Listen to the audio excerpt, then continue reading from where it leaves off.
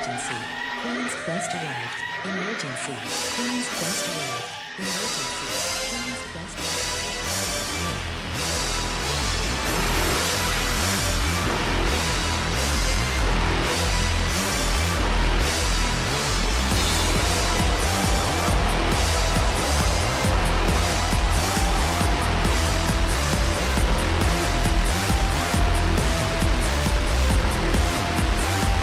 Down to the queens.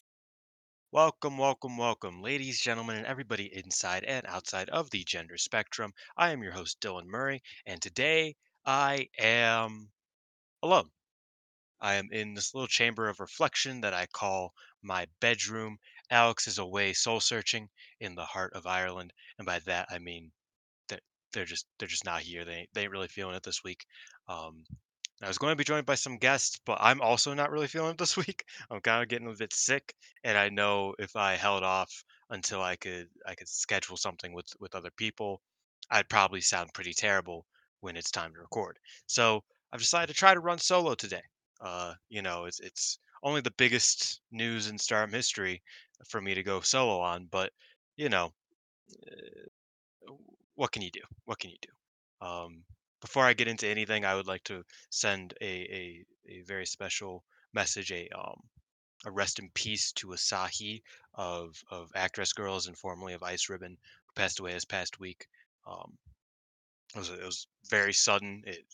The news came out right around the time that the Rossy Ogawa news came out, and obviously this is that it was heartbreaking, right? It was heartbreaking to hear.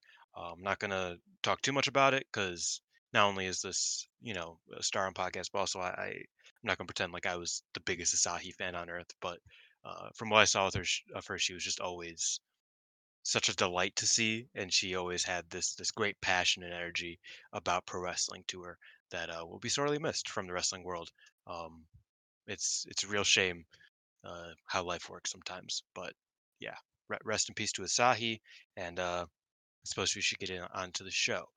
Uh, Today we won't be doing the news bit first because everybody knows what the big news bit is, and the other news came either in relation to the Rossi Ogawa stuff or came during the show that I will be reviewing today. So I'm gonna kind of leave all that news for a little bit later when we dive into the meat of this episode.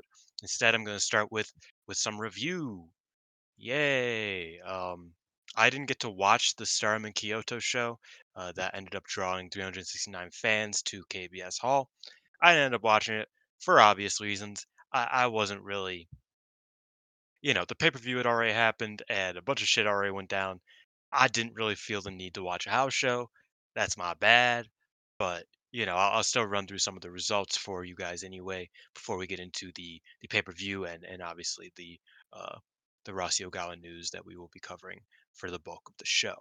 Um, to start the KBS show, May Sarah defeated Sayaka Carrara and Lady C in a three-way match. May Sarah won with a drop kick that defeated Sayaka Carrara, and seemingly took her out of action the next day. I'm not sure if that was an illness or if it was an injury, but she was the only member of the Stardom roster who was not in attendance at the pay-per-view the next day. So I'm not sure what happened there, but Sarah got the win in that triple threat match.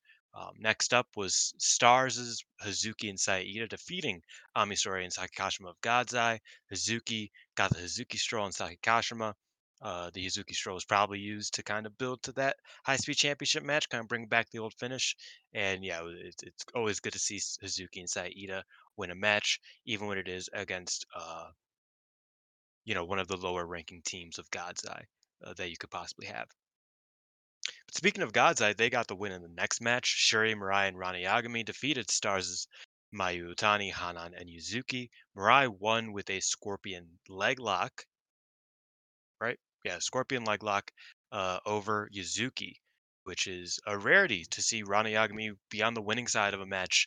Uh, it's a rarity, especially when it's against this caliber of worker, right? Like Ryan Yagami has a win over Mayu Iwatani in the books already. That's not what you would expect, but it's pretty cool to see, even though it was Mirai getting the win over Yuzuki and not a direct fall for Rani Yagami.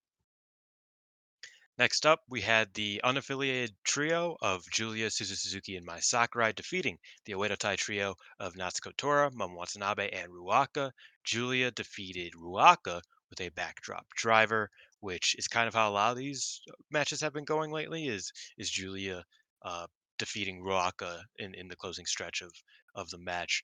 I made a joke on Twitter that I think that Ruaka should probably beat Julia on the way out, and now that Julia's way out seems to be a little bit more nuanced than just her dipping, uh, her dipping early. We'll see. Maybe that match doesn't happen, but we will see. We will see.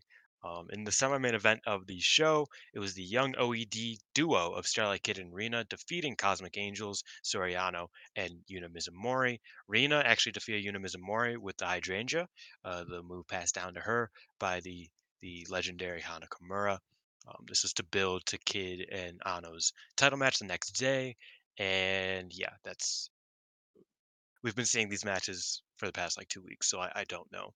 Even if I watched, I don't know if I would have much more to say. And then the main event, Queen's Quest got the win. It was Utami Hayashishita, Saya Kamatani, Azumi, and Miyu Amasaki defeating uh, Empress X Venus, or EXV for short, Maika, Mina Shirakawa, Hanako, and Wakasukiyama. Miyu Amasaki actually defeated Wakasukiyama for the win in her hometown. She won with the Tensei, the Go to Heaven, as I call it, and she got to close the show once again in her hometown. As Hanako also got to talk on the mic briefly because it is also her hometown, but you know, Miyu is Miyu. With all that being said, it is time to get on to the pay per view. It was Stardom Supreme Fight 2024, 13th anniversary. This took place inside Osaka Edion number one. It drew 1,377 fans. I'm not quite sure how that stacks up against their previous endeavors in Osaka number one, but the crowd looked lively enough. It might not have sounded lively enough, but it looks pretty packed. So I imagine it was at least a solid number for them there. To start the show, it was a fatal four-way match between Mai Sakurai, Hanako, Rana Yagami, and Ruaka. Mai Sakurai won with the escargot over Rana Yagami after putting both Ruaka and Hanako in the Paradise Lock. Because everybody knows you are in paradise when you're watching Mai Sakurai. She then did the speech. She talked her shit afterwards. Ruaka ran away before she got to call her a classless person. I don't really remember how those my Sakurai promos go. I usually skip them, or they aren't translated. But that was that match on the pre-show, and the second pre-show match was a win for Wingori New Blood Tag Team Champions. It was a non-title match. They won over Ami Sourei and Saki Kashima. Anan actually defeated Saki Kashima with the 17 to win the match for her duo. This was solid. Ida sold Ami's chops pretty well, and there wasn't a ton to it, I wouldn't say, but I think Saki had a good showing here. And other than that, it was a serviceable match from two serviceable teams to be the prelude to the main show beginning. And the main show did eventually begin. It took a little bit. But the main show began with a Future of Stardom Championship match between champion Rina and Yuzuki. Rina defeated Yuzuki in 9 minutes and 8 seconds with the Pink Devil, which is the gory bomb that she uses as a impact finisher. This match was really good. Especially for the Future of Stardom Championship, which has been kind of hit or miss over the past year and a bit, probably a year and a half now. Um, that was just quite good. This is probably one of Rena's best, along with the Azusa Inaba match from later last year. This was quite good. Yuzuki continues to kind of improve and show just how good she can be. Um, Rena's heat in the early stuff was a bit weak, but I do think that Yuzuki's comeback and then Rena's the back and forth near the end really brought this match to a high level. Yuzuki debuted Saki Akai's old finish, I believe, as I know it because I'm a New Japan mark, the Resetamente, which is Master Wado's finish. She went for it, but then Rina reversed it, and Mizuki could not get it all the way. Possible that that is her new Impact finisher eventually when she gets to kind of actually hit it. But yeah, Yuzuki looked great. The near falls were really, really good near the end. I was genuinely in suspense up until the final bell. After the match, Rena, who claimed to V5 with this victory, started screaming at her sister, who was ringside supporting her opponent, because Rena just loves yelling at Hanan. That's like her favorite thing to do ever. Um, and yeah, that was that match. It was really fun. I think Yuzuki will be a great future Stardom champion when she gets it. Uh, and that feels like more of a win and not an if. Like I feel like she will definitely be, if not future Stardom champion, she'll be a singles champion sooner rather than later in this company, depending on how things go in the future. Um, I'm starting to realize how difficult it is to kind of like, look forward given all of the chaos surrounding the future for this company. But that's besides the point. Let's move on into the announcement that the Mina Shirakawa versus Mayu Iwatani match will take place at the New Beginning in Sapporo on the 23rd of February. That is the same show that features Shota Umino versus Evil and Nick Nemeth versus David Finlay. Um, yeah, Mayu Iwatani on the same show as Dolph Ziggler. That's crazy. Like I'm excited for that show. I'm excited for that show. What one hell of a show if you ask me. Um Interesting. This is the first time since Sakura Genesis that a women's match has been on a New Japan show in Japan, and we will see how that goes. Right? I mean, the IWGP belt has felt like it's kind of been getting a bit more oomph to it in the past couple months since I think a lot of people kind of pinpoint it as since Tana's been appointed the president. They've kind of been like, you know, it hasn't just been stagnant for several months, but it also might just be because it's the beginning of the year and there's more time to focus on it. But we will see as we move forward. That match will be really fun at the New Beginning in Sapporo.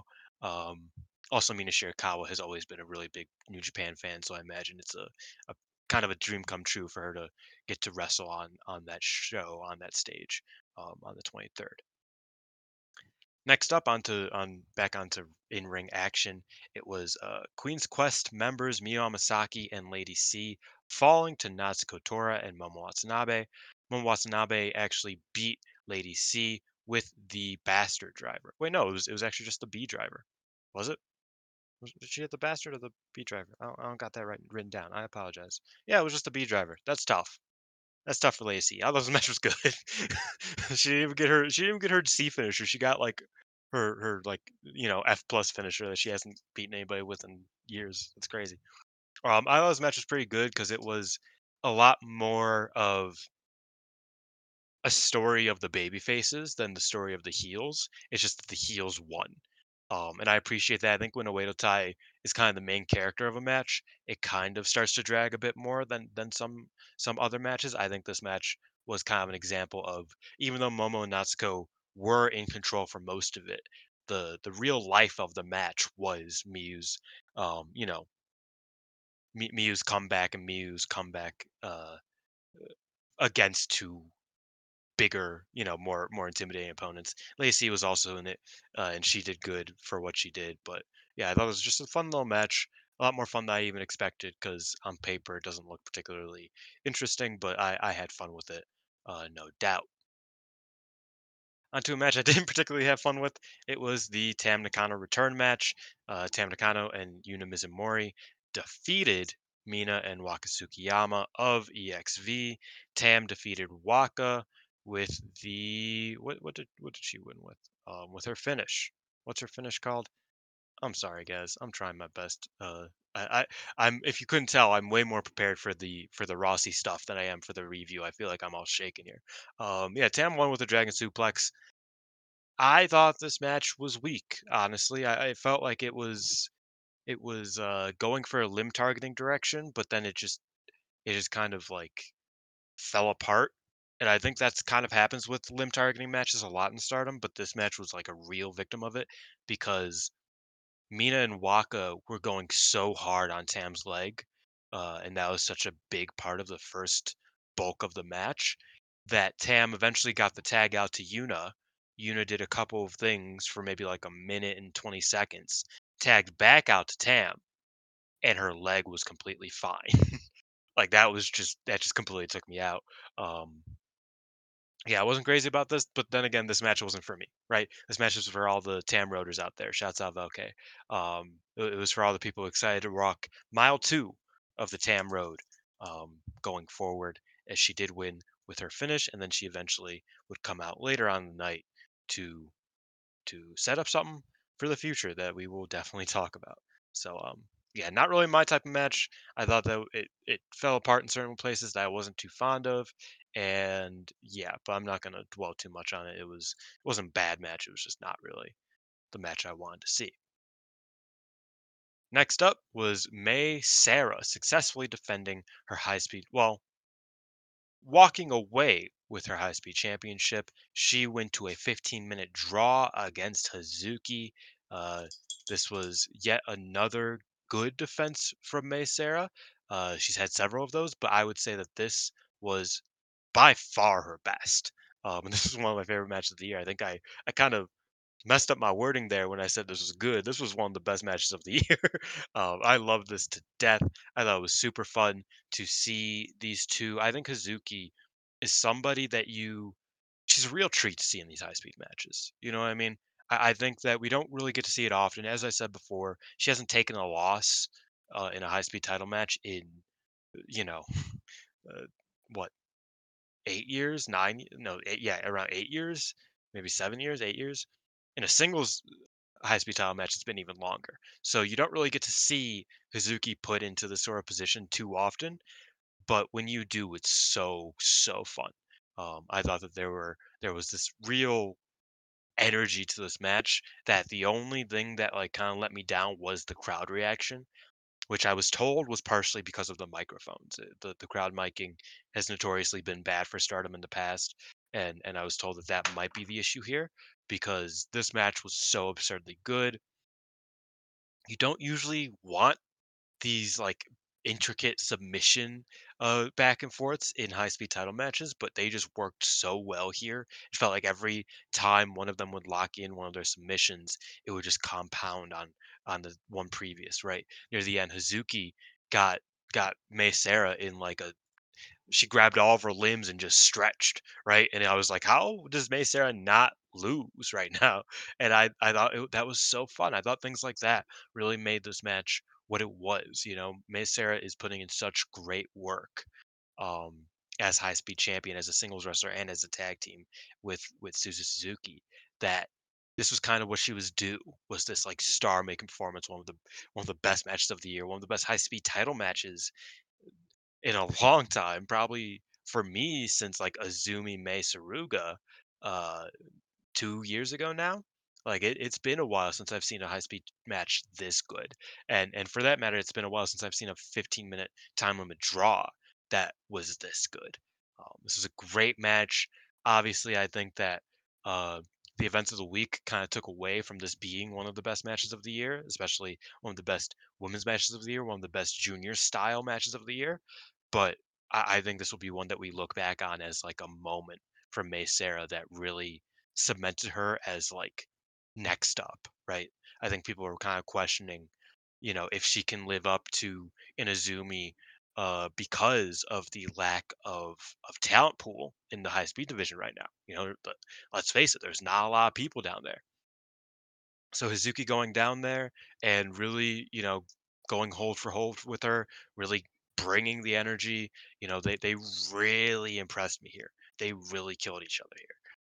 At one point, I do want to note that Hazuki's suicide dives looked so dangerous that I think she might like have gotten very much hurt if there weren't seconds, just because of how frantically she would hit them. She hit all three of them, and I was just like, this chick is insane. It was great.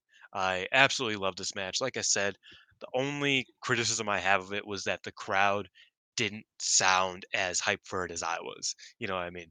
I think that was really honestly the only thing I disliked about this match. Everything else was so good. It hit on such a high level. And after the match, Suzuki put the high speed championship over Miss Air's shoulder and patted her on the head, kind of, you know, giving her the rub, even if she didn't put her over in a you know getting pinned by her sense. Like I think that was a really nice touch. It also ended with Miss Sarah having the advantage, right? Like Hazuki hit the brainbuster, which you expect to end the match, but May Sarah immediately turned it back on her with her momentum and got a near fall as the 15-minute time limit expired. I thought that was also a great spot that I really appreciated throughout this match. So if you're gonna check out any match from the show, I would recommend it be May Sarah versus Hazuki. Next up was another very good match. It was the anniversary tag team match. It was Shuri, Mirai, Suzu Suzuki, and Julia losing to Utami Hayashishita, Azumi, Nanai Takahashi, and Mayu Iwatani. Mayu Iwatani defeated Suzu Suzuki with the moonsault to win it for the homegrown talents on this match. Tekla came out for this match to join Japanese commentary for some reason. I don't know. It didn't really. I still don't know. I'm gonna be real. I still don't know why the fuck she went out there. Like, I mean, she just left like a month ago. Like, I think it was like a month almost to the day. No, it was a month to the day of this show that she left. So it's not like she's been gone. Like, she thought she was Scott Hall. Like, shouts out to Tekla. I'm happy she's back. But like, what? I don't know what that was. On to the match itself. This was super fun. I thought that the first few minutes were just kind of them doing cool stuff, but then eventually it got really cutthroat and really fun. The little combinations of people in this match, both opponents and as partners, was so fun to see. Everybody pulling Julia's braids was very funny to me. I just needed to let everybody know that. I found that fucking hilarious. And beyond that, there were just great pairings here. Shuri Izumi was good. Utami and Mirai was fun. Mayu and Suzu was good. Nanai and Mirai, they only had a couple interactions, but I was kind of like, oh damn, they're like killing each other, and it's like working. Haven't seen that before because previously they didn't really work very well together, for one reason or another. But yeah, it's probably you. But I will say I thought every pairing in this match was super fun. The Nai Mayu assisted springboard gimmick that I'm sure everybody has seen, even if they haven't seen this match in full, I'm sure you've seen it on Twitter somewhere. Was so beautiful, so well done. They always try to run it, but it doesn't always work. This time it worked like a beauty. It was so fun. Um, or a few more spots I'm not just gonna run down, but this was a great match. I really enjoyed it. Mayu killed Suzu with the Dreedom drop kick and then won. It was a headshot, which sometimes recently Mayu's been kind of hitting them in the chest. This time it looked like she was decapitating Homegirl, so I really appreciated that. After the match, Nai and Shuri butted heads outside the ring, screaming passionately at each other, uh, having a passion party, as Tekla said on commentary. Next up was the semi-main event of the evening. It was Starlight Kid versus Sayori Ano. Sayori Ano won with the Japanese cyclone? No, the Japanese ocean suplex. I knew one of the words wasn't in there. In how long does this match go? In 17 minutes and 42 seconds. This is V1 for Sayori Ano. New gear on both sides. I thought the gear from both of them was really cool. I do really like Starlight Kid's gear, the ashless chaps with the trunks. I think kind of goes crazy. And yeah, I also think Ano's gear is just so absurdly good. The white and gold or the white and blue with little accents of purple is just so perfect for Ano. Like it's the perfect color scheme, and I really like the lighter white. She debuted the gray and blue kind of thing. I liked that, but I really like this gear a lot. It's one of my favorite gears I've seen from her um, to date. And for me, I thought this match was good. I thought Ano had a good performance. I thought Kid also, she didn't have a bad performance. It was the best performance she's had in quite a while, I will say. But I will say I wasn't as into this as some people were. Surprise, surprise. I think it kind of slowed down too much in comparison to the high speed title match and the big, 8-person tag. It kind of was very noticeable how much slower this match was. And that's not always an issue, but I also just don't think these two meshed well enough to really like hit as hard as you would want it, really enter that next gear. I don't think it really did that. It was a good performance from both of them. Ano kind of showed off that she can do these big matches in Stardom. She's had a hard time, very, very notably against Mirai and I would say against Natsupoi, but that was not really her fault. It was a strap match and it kind of had that whole thing to it. But I do think that this kind of showed that Ano does have something, right, as a big match wrestler here. Because I think some people kind of started thinking, well, maybe Ano's just better as a tag person, right? Which there's no shame in that. I think tag team wrestling is just as, if not better, than a lot of singles wrestling, especially in Japan. But I do think that she's kind of showing that she can have these big matches as Wonder of Stardom champion. But this match, again, wasn't really for me. I thought it was good. Like, I didn't think this was bad by any means. I thought it was a lot better than the Tam tag match. But I did have, just that, like, oh, like, that was fun. That was cool mentality leaving it. Uh, I didn't really take much from it, I guess you can say. I do love Ano using the Japanese Ocean Suplex. I think that's sick. But yeah, it was a pretty fun match. Happy Ano won. Uh, and that's pretty much all I gotta say about that. Next up was the main event of the evening. It was the World of Stardom Championship match between Micah and Saya Kamatani. Micah defended the red belt for the first time with the Michinoku driver number two with a hammerlock, which, if you guys listened last week, I called. I'm pausing for applause here. Yeah, I did it. What a snipe, by the way. Like that's I was really happy that she hit that. But this match as a whole, I thought was really really good. It was one of the better matches of the year. I don't have as a match of the year contender necessarily, but I do think it was one of the better matches of the year that I've seen so far. It was just really fun. I mean, these two. It's hard to go wrong with Sai Kamatani and Micah. You know what I mean? Like I don't know when the last time I've seen them have a bad match together is, and I don't know if I ever have, because even their early future stuff was typically pretty fun, even if it wasn't like great. But I thought this match was super fun. I had a good time with it.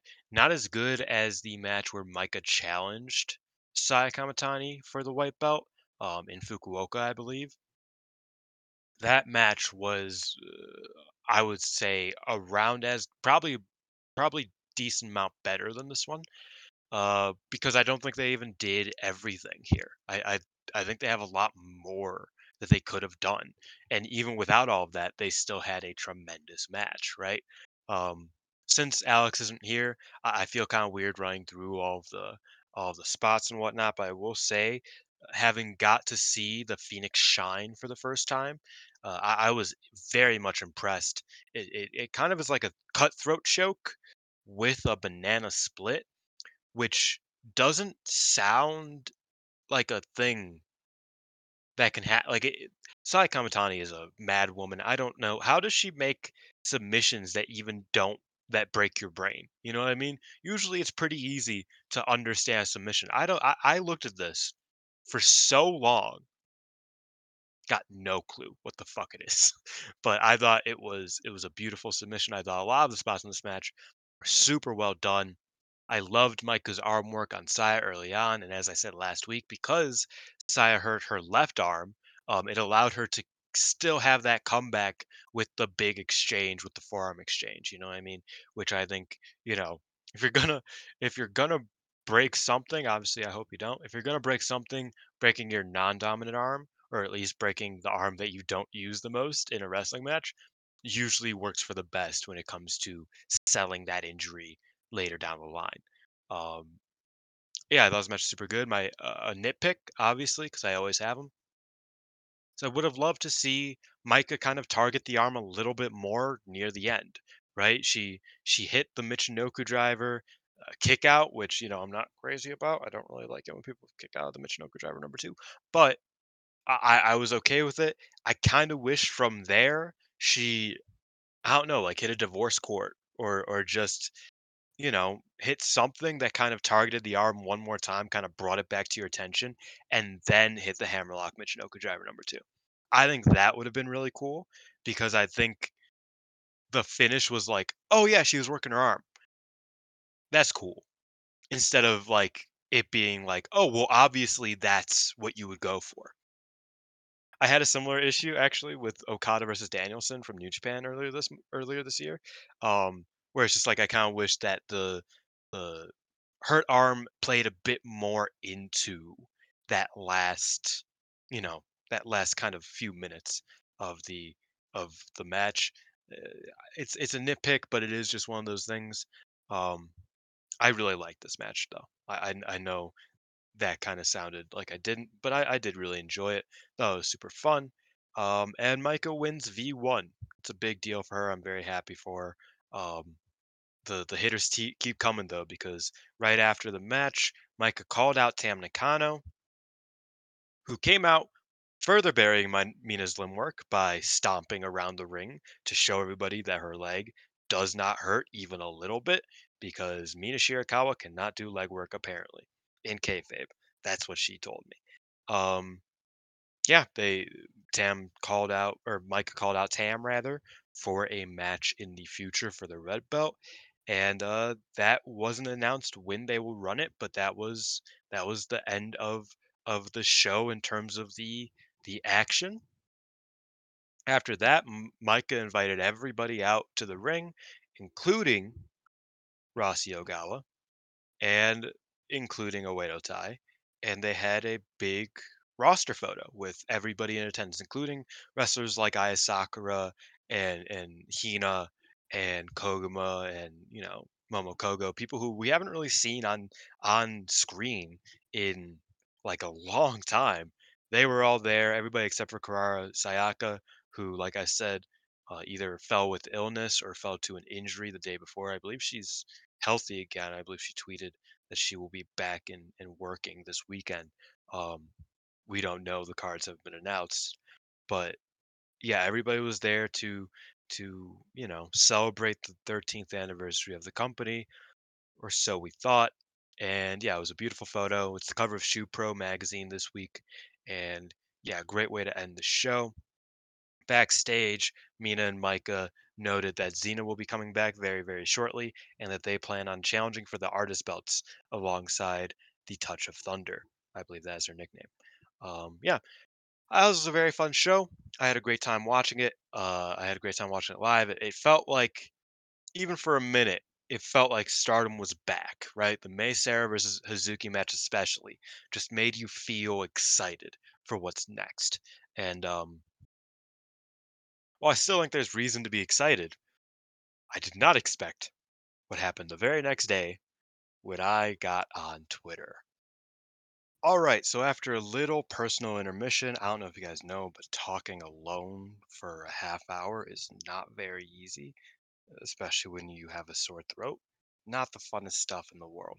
But after a little intermission for me and a lot shorter of an intermission for you, I am back to talk about the big news, which is that following the show on the 4th, Rossy Ogawa was fired.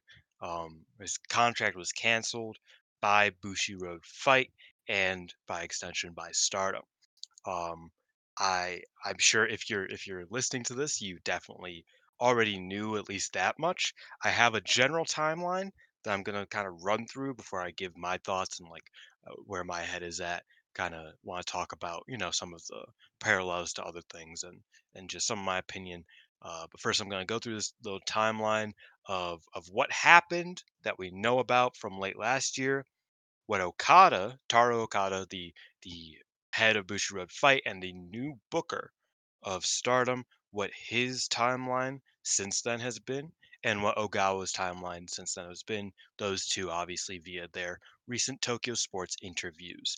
Um, so to go through a little bit of the timeline, uh, as everybody knows, Rossi and his staff ran the day-to-day aspects of Stardom from its inception until around 2022. Even after the Bushiroad purchase in 2019, Rossi and his staff were still heavily involved in the day-to-day aspects, in the booking. Rossi was the booker, with little outside opinion outside of, oh well, I hope she gets booked. She should get booked better. She should get pushed a bit more than her, or whatever. Outside of those sorts of things, as far as everybody knows, Rossi was at the head of the ship and didn't get much pushback from Bushiroad Fight. That, however, changed either in late 2022 or early 2023 when, over time, Rossi started to become overruled by Bushiroad a bit more often. I think over time you start to kind of notice that last year, where it's like, oh, that doesn't feel like a Rossi decision. That feels like a very out of the norm thing for a booker who, relatively speaking, has a pretty consistent style. There are Rossi moves and there are non-Rossi moves, and you can kind of point them out if you've been watching for long enough in certain senses. Um, and there were certain things that you could just see that it just felt like it wasn't, you know, what would have made sense, what he would have done a few years prior, right? And I think that kind of was echoed by a lot of testimonies by Rossi and by Julia last year, and by Sonny as well. And so, along with Rossi kind of getting his position taken away from him, getting his say taken away from him, the staff that Rossi's personal staff, the Stardom staff, and not the Bushiroad staff, Stardom staff began to have less of an impact on the company. Right, communication between the Stardom staff and the Bushiroad fights people was practically non-existent per Sunny on the Wrestling Observer boards back in the day. Right, that was late last year, I believe, that he was talking about that it's not a very harmonious relationship these days between Stardom and Bushiroad Fight. Um, and by then, it was Rossi who decided that he wanted to leave. Initially, he wanted to retire, and at the end of his contract with Stardom, he told higher ups in November of 2023 that he was planning on leaving, and it was met with minimal pushback. Right, uh, Taro Okada, who eventually did replace the former head of Bushiroad Fight, who many believed Katsuhiko Harada, the former head of Bushiroad Fight, was the problem, and was what was kind of brewing that disagreement, the separation, the lack of harmony. Uh, but still, when Harada got fired in November 2023 and was replaced with Okada, uh, Rossi still had the plan to leave Stardom at the end of his contract, to retire at the end of his contract, as of November. And as of December or January, I couldn't really pinpoint a date. Okada said that even if Ogawa leaves and even if he does form a new company, he would love to continue to work with him in the future in some ways, whether it be talent share or I believe in the Ogawa Tokyo Sports article, it was o- Ogawa said that Okada kind of wanted him to do a joint show for the 15th anniversary of Stardom in the event that Ogawa's new company, potential new company, was of health by then and was up and running. And if Ogawa were to start a new company, Okada said, "Hey, I would love to work with you in some way, even if we are in rival companies at that time." And that's where the timelines kind of split, right? I think that's when it kind of became two sides of the story, though you could still kind of decipher what the truth is. I think that there's a pretty clear middle ground for me, at least, in a lot of these situations. Um, that even if one person's saying something that's more in favor of themselves, it still kind of makes sense overall, the gist of it at least. So first, I'm going to go through Okada's timeline since November when Rossi said that he was planning on leaving, retiring when he said he was planning on retiring.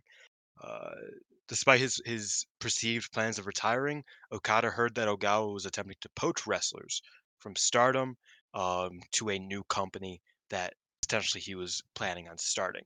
Um, the WWE stuff, it turned out to be completely fake. In case you guys were wondering that, not fake, but it was a bit misconstrued. The reason why the WWE stuff came up was because Julia was not using an agent to discuss things with WWE. Instead, she was being represented by somebody that was unnamed. Many presumed that to be Rossy Ogawa, um, though I don't believe that was the case. I think that the Rossi part of it will come in later when we discuss the Julia of it all. But yeah, so Okada heard that Ogawa was attempting to poach wrestlers away from Stardom. He told him to stop, and Ogawa didn't stop, allegedly. In January, he continued to poach wrestlers, leading to the decision that Ogawa would not be given the option to resign with the company when his contract expires in March. So while Ogawa was already planning on leaving as of March, it became an issue of Bushiroad Fight no longer has any plans to work with him in that sense. Um, Okada did kind of still the idea of them working together later down the line was still present. As I said, I believe that was a January discussion, but the relationship between Bushiroad Fight and Ogawa is starting to worsen in 2024 with January. On January 21st, Stardom staff and roster were alerted that Rossy would be leaving the company in March when his contract expired. However, even more alleged poaching occurred in the last 2 weeks of Rossy's tenure in Stardom, leading to him getting suddenly fired at the 13th anniversary event on February the 4th. Okay, that's all Okada's timeline. As for Ogawa's timeline, things were a little bit different. Ogawa planned on retiring not only because his role is being reduced, but because of what he perceived to be harassment, mismanagement, and overreaching from Bushiroad Fight that was negatively affecting the morale of the roster. To the point that Ogawa says many members of the roster said, "Hey, if you leave, I'm not staying here. I don't want to re-sign here if you're not here, Rossy." So, with that in mind, Ogawa decided instead of retirement that he would leave Stardom and create a new company. And because of that, the roster and the staff began to hear rumors, which he says is why people believe that was poaching. It turned out that Rossy, according to Rossy, wrestlers were going to him asking to jump ship alongside him, right? So he wasn't going to the wrestlers trying to get them to break their contracts or trying to contract tamper. The wrestlers were going to him asking him if they have a spot on his roster when he leaves and creates a new company and when their contracts expire. And then because of this, because he believed it was perfectly harmless from his point of view, from his in on his standpoint, he was shocked when uh, he was levied with allegations of poaching and suddenly fired in February. So it is a bit of a he said, um, because it's all a matter of like, oh, who went to who, right? Did Ogawa go to wrestlers and be like, hey, I want you here? Or did the wrestlers go, oh, I want to go with Ogawa. He's starting something new. I want to go over there. Personally, I imagine, and this is a very centrist take, I apologize. I imagine it was a mix of both. Like, I imagine there were certain people that Ogawa was like, oh, well, I'm starting this. I need to ask them to come with me. But I also imagine that, Julia's testimony from last year, she did that interview where she was like, "Yeah, Bushiroad Fight fucking sucks, and they're ruining everything about Stardom." I wouldn't be surprised if someone like a Julia went to Ogawa and was like, "Yo, let me come with you," or someone like an X or a Y. Like there's still no names outside of Julia that have been outright noted to be going from Stardom to Rossi's, potential new company. But you got to imagine that that wasn't like her standing alone as somebody who saw there were issues with how Bushiroad Fight was handling business for Stardom and wanted to go with Rossy when he left. So I'm kind of a centrist in that sense that I think that like yeah I'm sure Ogawa wasn't perfectly um he wasn't completely blameless in the situation. But I also I also don't think that he had like I think that there probably is some truth to what he is saying that the the stuff going on backstage led to roster members and staff members wanting to go with him in the event they started something new. I think that makes sense. Um, but as for some general notes, I did want to also add outside of these two Tokyo Sports articles was some stuff from Dave Meltzer, which included that a lot of contracts are expected to end in March, much like Rossi's was supposed to. A lot of contracts will seemingly expire in March, and even Okada in his Tokyo Sports interview said that we should expect some high-ranking members of the roster to attempt to leave as soon as their contract is up. Obviously, Dave Meltzer also reported earlier today that Julia, like I said, is the first name that will be taking part in Rossi's company before eventually going to WWE. Apparently, she gave him her word that she would be, at least for for the next few months, for a brief period of time, she will be helping him get the company off the ground, at least as a talent. I'm not sure if that implies anything backstage, because that wouldn't really make sense now, would it? Um, Beyond that, Mayu is unable to leave anytime soon due to the length of her contract. Her movie, which comes out in the next few months, has made it so that she, instead of a lot of wrestling contracts in Japan, has had a multi-year contract or signed a multi-year contract either last year or the year prior, which means that she will not be able, it's unlikely she'll be able to leave this year. Um, I personally think that Mayu, if she was able to, would be the first person trying to get the fuck out and join Rossy Ogawa at his new company. But because she isn't able to do that, only time will tell how the rest of her tenure in Stardom goes without Rossy Ogawa at the helm. Obviously, Mayu and Rossy super close.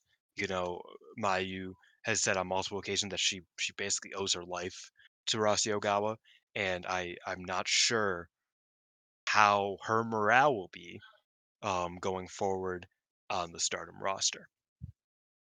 Looking at Stardom a little bit, Taro Okada and Oyama, who was a Bushiroad Fight executive, I believe, in the merchandise department. I do not have that written down. Sorry. They will be taking over booking of Stardom. Both novices. Taro Okada has played a big role in booking Stardom in the past few months, but like as a sole booker, as two people who, with no oversight, with no general direction of a Nogawa, could spell some problems for the Stardom side of things. Furthermore, some wrestlers were threatened with lawsuits. Notably, younger wrestlers was specified with lawsuits over potentially breaching their contract to leave with Ogawa.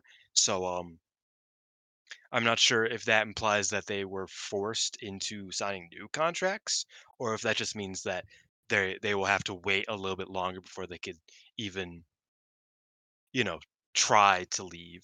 And I'm not really sure what that implies there, but that is a note from Meltzer that there were some lawsuits that were threatened.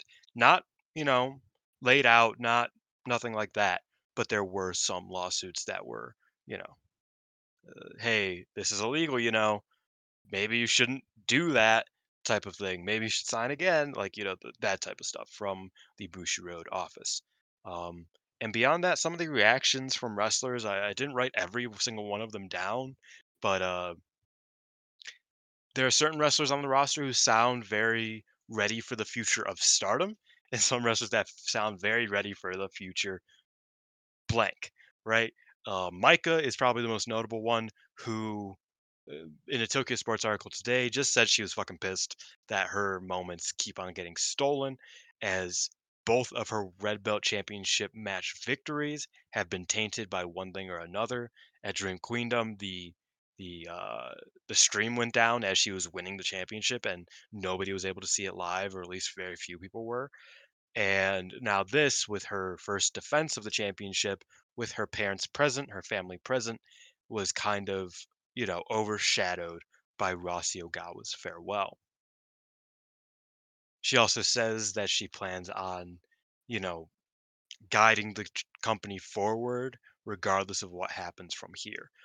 Though she does wish Rossi a friendly farewell from the company.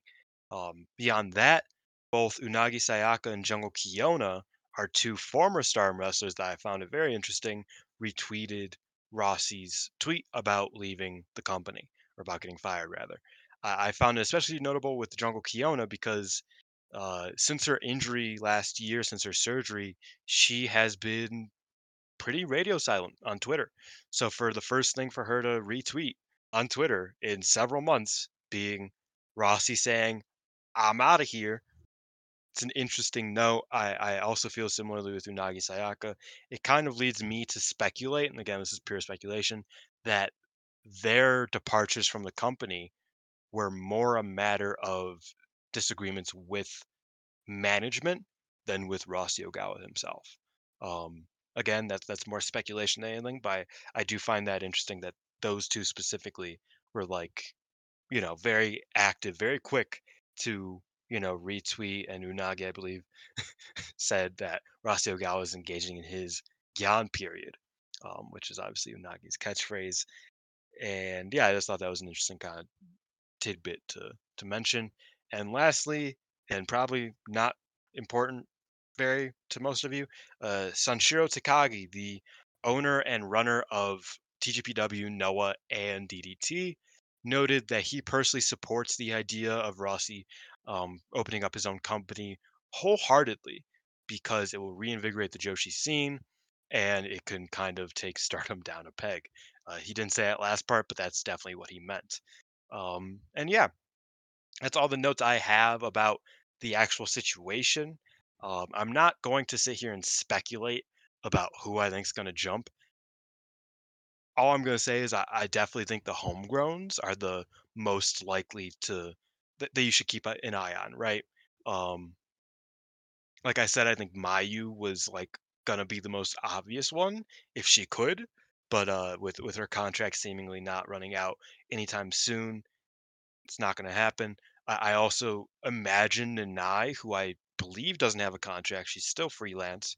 I imagine Nanai also goes with Rossi because, and I've always said this, unless Nanai is getting the book, I think she's there for Rossi and she's not there for Bushiroad fight Stardom. I think it's a different animal for Nanai. So I imagine that we will be seeing Nanai also leaving with Rossi Ogawa.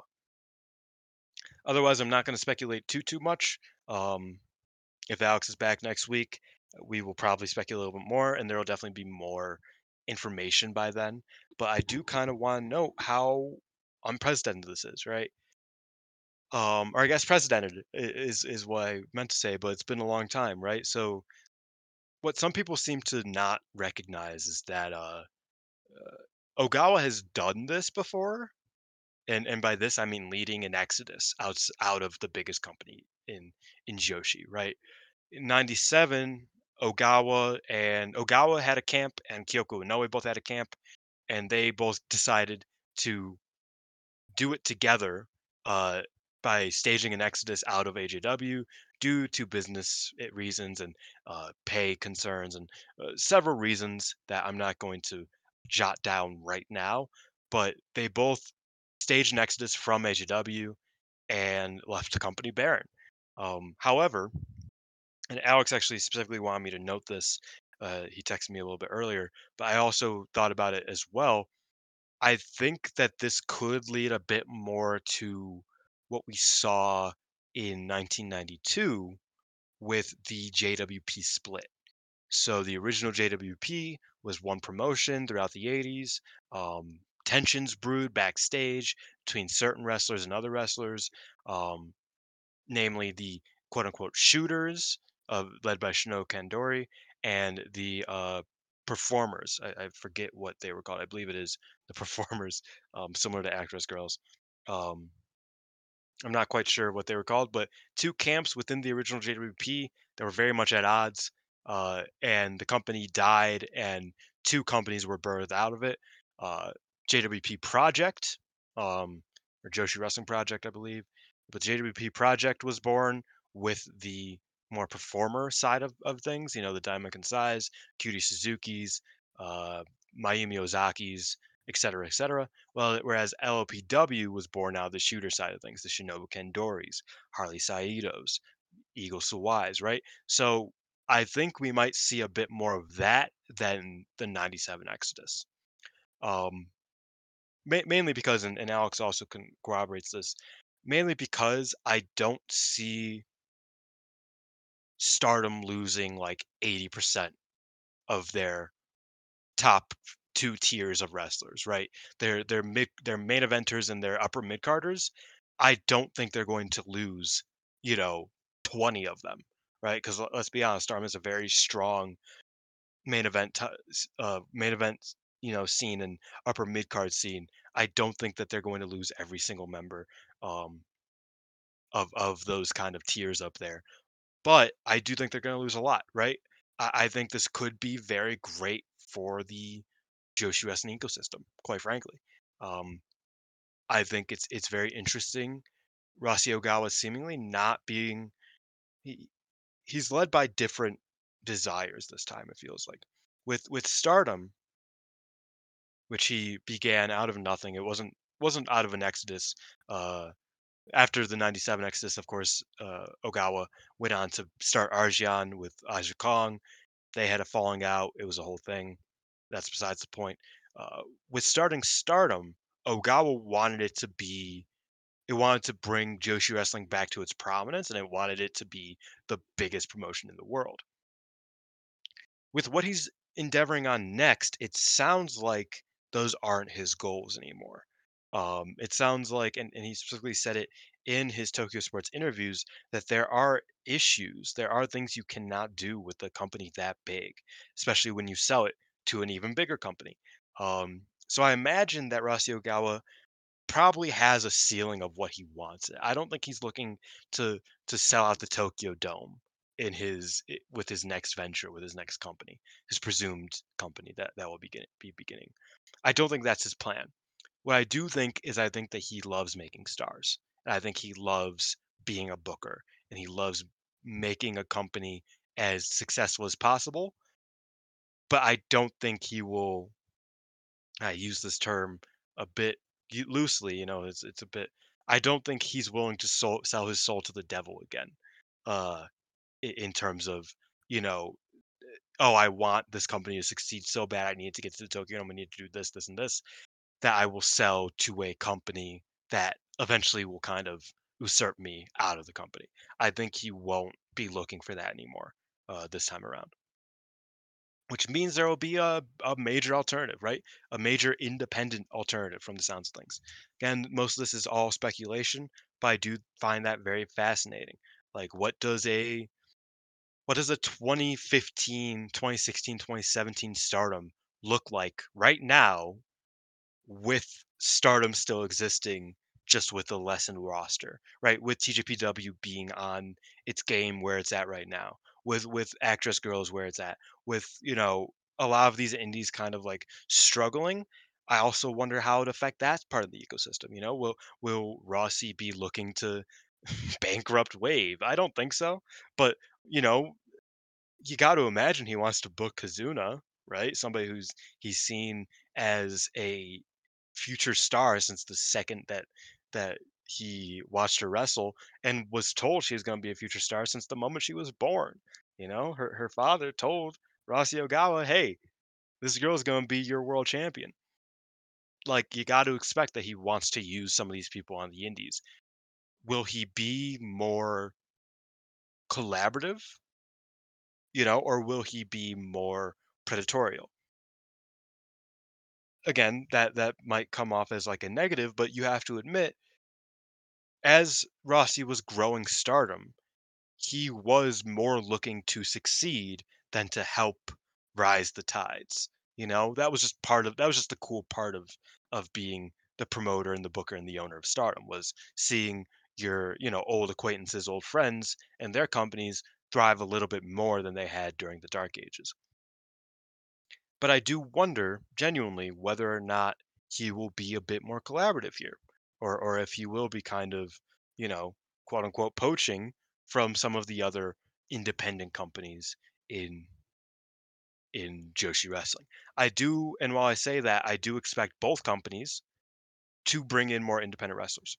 I think that Bushiroad will probably want to sign Ano to a fuller time contract. I imagine both companies will be trying as hard as possible to be training a lot of wrestlers very quickly so that they can fill up their cards, fill up their ranks, right?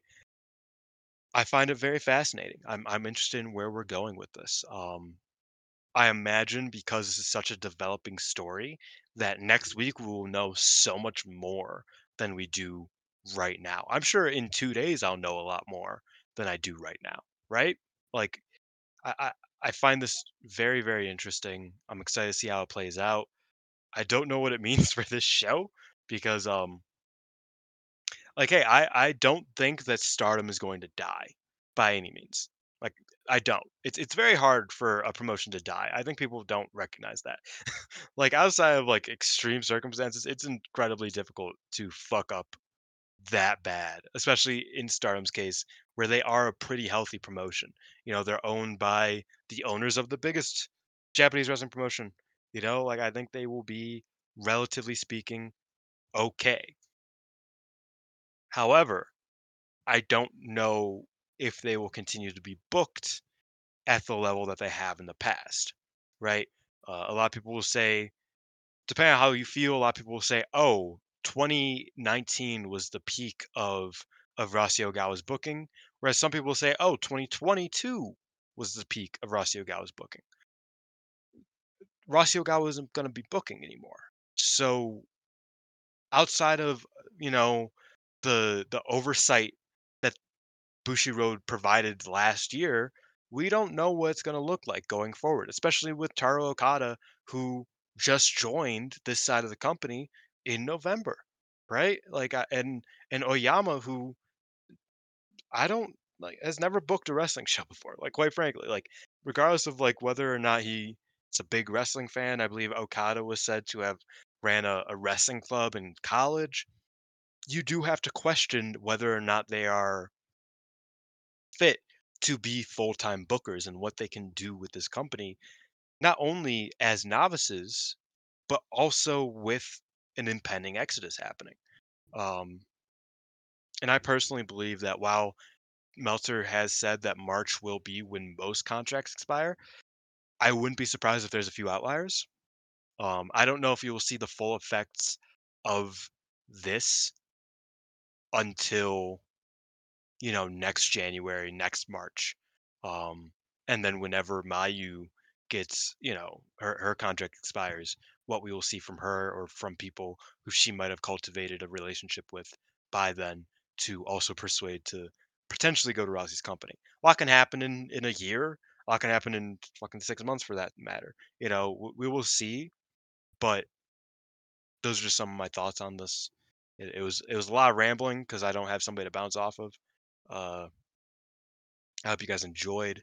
And yeah, if you want, man, I'm always down to talk. If you want to join the Five Star Network Discord channel, I am usually in there in the Stardom Quest channel talking about these sorts of things. So yeah, go to fivestarnetwork.co, which I should have done the plugs earlier, but go to fivestarnetwork.co to check out the articles and the podcasts, and also go on the Twitter at Five Star Network to find the Discord link.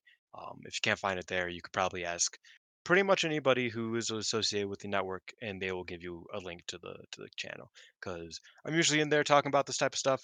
Um, it's always fun to speculate, but I would rather not, you know, make a list of people who I think, oh, she's definitely going, and oh, she's not. I don't think that this show is what is where I should be doing that. So I might do it somewhere else. I'll at least have the conversations about it. But yeah, we'll see, and we'll see what the future is for Storm Quest. Like I said, it's called Storm Quest. Maybe we'll be covering Rossi's company at some point, because maybe that'll be delivering more of what we want and what we need as wrestling fans. We'll see. It's a turbulent time in wrestling. It's a turbulent time for all of us, I would say, and it's just it never stops. You know what I mean? That's the beauty of pro wrestling. It's the never-ending story, and perhaps the biggest story in one of my favorite promotions of all time has just dropped this past week, and I hope you enjoyed this little solo episode, this chamber of reflection, so to speak, featuring yours truly, Dylan Murray. Um, I guess it's time to close the show. If there's nothing else to say, I think I'm pretty done. I don't even know if this will release. I might cower it out and make somebody else record with me, um, and just suffer through it. We'll see. But if this does reach your ears, and if it does, you know, tickle your fancy. I hope you enjoyed, as I said 17 times since then. Um, it's time to close the show. If you want to stand, you may stand. If you want to sit, you may sit. Believe today, shine tomorrow. You decide what you believe in. Ijo, matane, arrivederci.